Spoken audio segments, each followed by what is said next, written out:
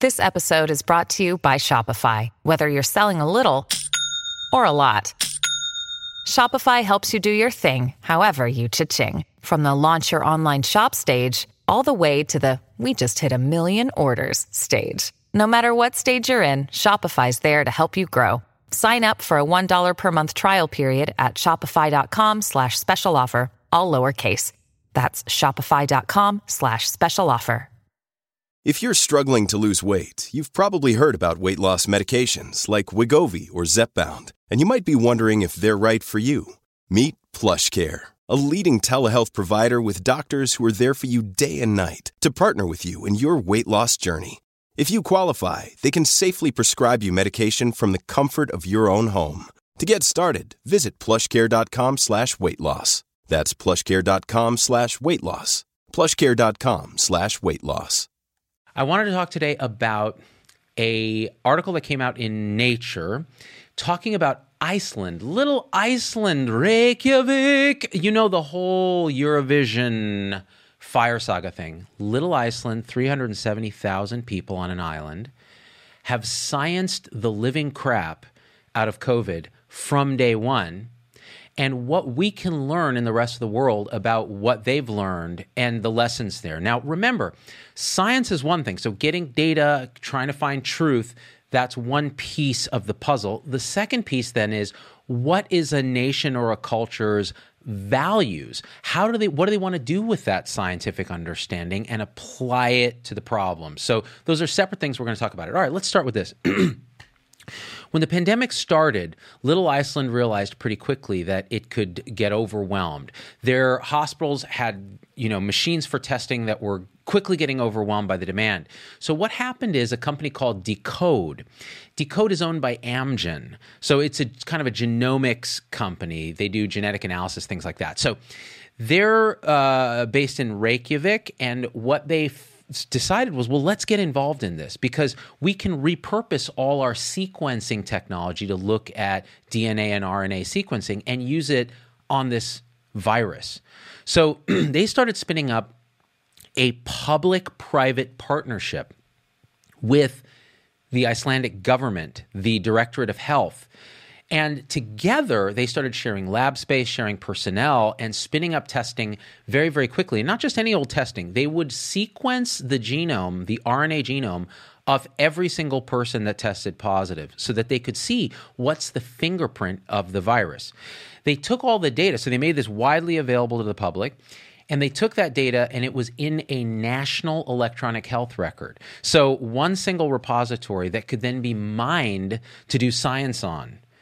Now, imagine in the U.S., how would we even do that? There's so many different walled gardens of electronic health records. They don't communicate with each other. It's a disaster. But Iceland had this advantage, and they had the public-private partnership right out the gate. Now, you guys remember what happened in the U.S.? We couldn't even get testing done. Like any hope of suppressing virus, contact tracing, isolating, and testing was gone from the beginning because CDC insisted on doing it, and there were these regulatory hurdles to private companies actually doing the job.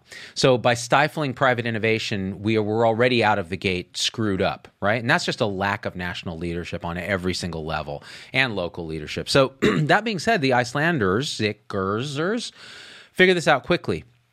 They start testing everybody. And very quickly, after an initial closure for travel and things like that, they started contact tracing and isolating and realizing, okay, stop. Let's make sure anybody who is positive gets quarantined and isolated for the requisite 14 days. And in the meantime, we're going to run a sequence on their genome, and we're going to do other analysis on who these people are. What symptoms do they have? Who are they in contact with, et cetera? And they were able to get their first wave under control very quickly. They had then a second wave that was smaller in the summer, and then a third wave in October because they're a country that is dependent on tourism. So they had to open back up to limited tourism with testing. We're going to talk about that. So what did they learn? And by the way, they have a mortality of 7 per 100,000 from COVID. The United States is 80 per 100,000. So a good, 10 times higher right? More than 10 times higher mortality. So whatever Iceland did, they had advantages. They were geographically isolated. They were a smaller population. They had a nationalized healthcare system so they could kind of control everything. And they had this public-private partnership. What did they find? Several things. They were one of the first groups to report that 43% of COVID patients had no symptoms at all. They were asymptomatic. Now, why is that important? It's important because it says you can transmit this without having symptoms. You can be infected and make other people sick without knowing it. And hence you get the super spreader events and the rapid spread of this respiratory virus. Whereas, people are sitting around, trying to screen based on symptoms, it's not going to help. You got to test the hell out of everybody, and you got to make sure you contact trace, isolate, et cetera, if you want real viral suppression. And again, that's a values decision that a culture has to make. So let's say you have all that testing. What else did they find out? Now, what they learned is that the symptoms that people were having were different than what CDC was initially kind of really focusing on in WHO. It turns out it was muscle aches, headache, and a dry, non-productive cough. Those were the big symptoms people were having. Fever wasn't really high on that list. And yet, here are these people pointing a temperature gun at your head, feeling like that's going to do a damn thing. It's not. So fever was not a huge thing. Now, that second implication that has is, well, if you're only testing people who have fevers, you're going to miss most of the positives, assuming you're testing at all, which the United States wasn't able to do early on. So they learned that, and they taught us that. The next thing they taught us is that when you actually look at what the fatality rate is. Now, let's be very careful. We've talked about this before. There's case fatality rate. In other words, of all the people who actually test positive, in other words, you see they're coming to you with symptoms or whatever, and they're getting tested, and then they test positive. That's a case, right? How many people are dying? That's a case fatality ratio. That's going to be high, and it has been high. But what about the actual fatality in the whole population, people who test positive and who have the disease but have never been tested? Well, it turns out Iceland tested half its population by the end. Now, that's a small population, 370,000, but they were able to determine an infection fatality rate, right? So the actual fatality rate out in the world of 0.3%. I'm going to repeat that. 0.3. So Jay Bhattacharya, Aaron Ben David had done studies in the US where they came up with similar numbers. This is actually potentially an accurate number. Now remember, infection fatality rate. Now, flu is felt to have an infection fatality rate of 0.1. So this is 3 times flu. Bad, but not catastrophic, but still bad. But is infection fatality rate a function of the virus itself, like a fixed property? No. It depends on the rest of your healthcare system, your genetics, your population, how quickly it's spreading. Do you overwhelm? So in New York, in Italy, when the hospitals were getting overwhelmed, the infection fatality rate goes up because people are dying that could have been saved. In Iceland, they had it under control generally from the beginning. They never got overwhelmed. And so infection fatality rate low. Also, they're a genetically homogeneous population. What that means in English is that they're very similar genetically to each other. So it may just be that the Icelanders are less susceptible to death from COVID. And we know there is some genetic component there. So it's unclear. We don't know that. They're a younger population. We know that. So that's already influencing that number. And maybe they have less chronic disease. I don't know the exact numbers. So the comorbidities that make you more likely to die. So infection fatality rate they found was 0.3. And that's been repeated in different parts of the world. But then it's also been found to be higher in different parts of the world. So again, it's not a static number. It depends on other things. So they discovered that. Now, the other thing they discovered, now remember, because they're not just testing for the yes or no virus. They're sequencing the entire virus. So they could determine what was going on with spread. And what they learned was a lot of the spread from their contact tracing and genetic fingerprinting of the virus was happening in households, within households. So there'd be an introduction maybe from a tourist. They found that. A tourist came from abroad, didn't listen to the guidance, ended up going out into the community and infecting a bunch of people. So they could say, oh, that's the same strain, and they're following it. But once they control all that, a lot of the spread is within households, which we've kind of figured out here too. Not that much in schools. Some at work, some in healthcare systems, things like that. And I'll link to the article in Nature so you can look at those values yourself. Now, the other interesting thing about that they found was that by looking at the genetic fingerprinting, New Zealand took a cue from them and was like, wait, we can do this too. And they were able to determine when there was a mini outbreak. They said, oh, this came from this source. We know where it was. We can isolate it, quarantine it, contact trace it, and then actually suppress the virus down to almost zero. And that's different than mitigation, which is what we're trying to do in the U.S. now. It just stop, bend the curve, stop. They're getting almost to zero. And Iceland got very close to that as well, although they've had a secondary surge that came from, this is interesting, a tourist. So remember, they're economically dependent on tourism. Now, as a value, they know the science. As a value, well, we value our economy. They said, okay, we're going to keep tourism open, keeping bars and restaurants open, after we opened up initially, initial closure. What ended up happening is they learned this. When tourists came from abroad, from specific countries they allowed in, they had to do this thing where they got tested when they arrived. They had to quarantine for 5 days and then get tested again before they could actually go and do their thing. Now, here's a fascinating thing that they found, which has actually been repeated in some other studies. 20% of the people who initially tested negative tested positive 5 days later.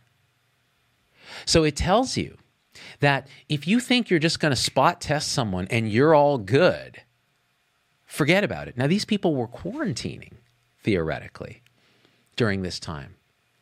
So a single test is probably not enough to totally clear you. Now, again, that's the science. What do you do with that information? That's what a society has to decide. Right? Where do you spend your resources? How much do we want to quarantine and isolate and all of that? So they learned this kind of thing from sciencing the crap out of it. The other thing they learned is that because they were looking at actual viral load. So in other words, if you're positive, they had your blood, they would go, okay, how much virus do you have? What's the actual counts? Now they're studying, oh, well, how does your viral load influence how infective you are and how severe your illness is? And that may dovetail with what Monica Gandhi and others have speculated has to do with viral load effects on masks. So if masks lower your viral inoculum, maybe overall, you know, there's less of a load, although this is a slightly different issue. But still, we want to science that, and they have the data to be able to start doing this, right? Now, it also can help you study how do super spreaders work. Now, here's another really fascinating thing that they learned in Iceland. 91% of people who were infected had good, solid antibodies 4 months later. Now, this seems to contradict other studies where they were finding that the antibodies dipped really fast, but there's been some theories about why that is. And by the way, that's very encouraging information, right? One of the theories is why that is that you may have an initial antibody response that's quite strong due to plasma cells that then wanes. And then a secondary response happens later where you have other cell lines that actually then create a memory response and antibody response. Now, the Icelanders actually, I hope that's the right term, actually were able to test 4 months out. And so they have this ability to science this up and therefore give us more information, give the rest of the world the information that we need to understand this. Okay, so it's really been quite remarkable what they've been able to learn. Now, what are the lessons? I think the lessons are contact tracing, extensive testing of asymptomatic or minimally symptomatic. So in other words, stop worrying about fevers and all that. If you have any symptoms of a cold, go get tested because it's really dry cough, muscle aches, headache. Fever is not I mean, it happens for sure, but it's not the top thing, right? And if you're using that as a criteria to get tested, then you're missing a bunch of people. The other lesson is a national EHR helps. why the hell don't our EHRs talk to each other here in the U.S.? The third thing is public-private partnerships work. The resources of the government and reach of the government combined with the innovation and flexibility of the private sector are a great combination. So Operation Warp Speed with vaccines here in the U.S. and even Pfizer and Pfizer-BioNTech that didn't do Warp Speed but still got a federal guarantee of purchased vaccine. That's a perfect partnership of federal ability and resources with private sector flexibility. And that's how you fight a pandemic. Now, I want to wrap this up by saying this. You have all this science. The question is, what as a culture, as a people, politically do you decide to do with it? And that is a value judgment. That's why when people say follow the science, you can follow the science, you can get that data, but that doesn't actually make the decision for you. Okay, now I know the data. What do I value? Do I value education, schools, economy, poverty, hunger? Do I value as many lives saved from COVID as I can? These are the questions you have to ask. Now, what did Iceland value? Iceland said early on, we're going to suppress this thing until we can get to the finish line of a vaccine. So we think there's a vaccine coming. We're making that bet. We're going to control this by squeezing hard and early, sciencing a lot of it, and then opening up. And they did. They opened up to tourism to the degree. They opened the bars and restaurants.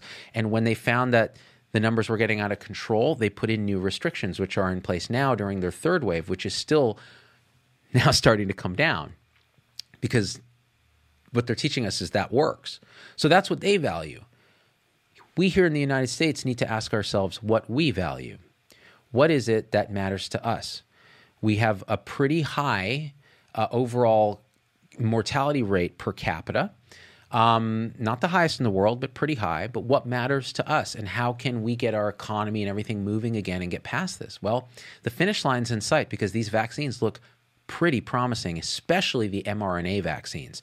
There's been some controversy with AstraZeneca's vaccine, but the other two are looking really hot. I mean, I'm ready to, and I'll tell you, I will be the first to tell you when I'm getting that vaccine, right? Because as a healthcare professional, I pretty much have a date with that vaccine, but I'm not going to take anything that doesn't have good data, so I'll be looking at the data and talking to you about it, right? So we have to ask ourselves these questions. Now, that all being said, this is what I'd ask of you. Please share this video so people learn the science and then they can make the value decisions, right?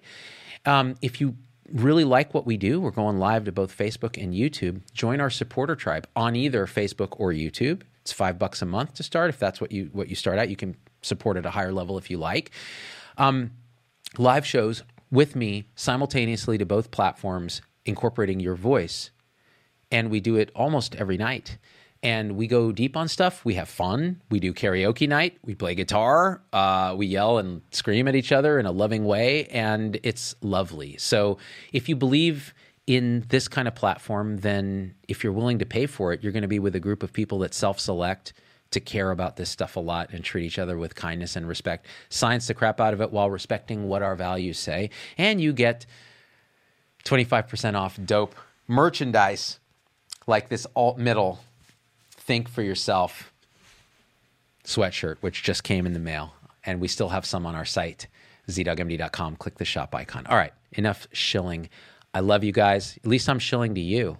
I'm not shilling for Big Pharma. I'm not shilling for sponsors. I'm shilling to you. You're the people that matter. All right, guys, I love you. We are out. Let me figure out how to turn this off. Hey, it's Dr. Z. Thanks for getting through the whole episode. That's a huge accomplishment. And so at this point, I just got to ask you for a few favors because it just helps us so much if you leave a review on your favorite podcast platform and subscribe. It just really helps the algorithms to get this message out to others. The second thing is email me, hello@zdogmd.com. I get all these emails personally. I can't respond to them all, but I need to hear your voice because especially on podcast, we don't have a comment section.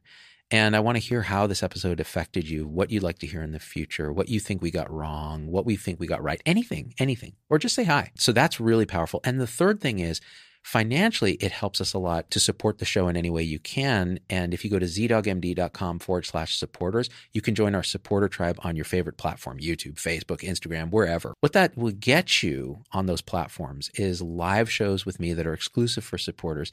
and access to our Zoom meetings where we talk about awakening realization and we share with each other our own experience. It's a powerful group effect. It's a community, really. And we support and love each other and share, again, through our own experience, how we're waking up.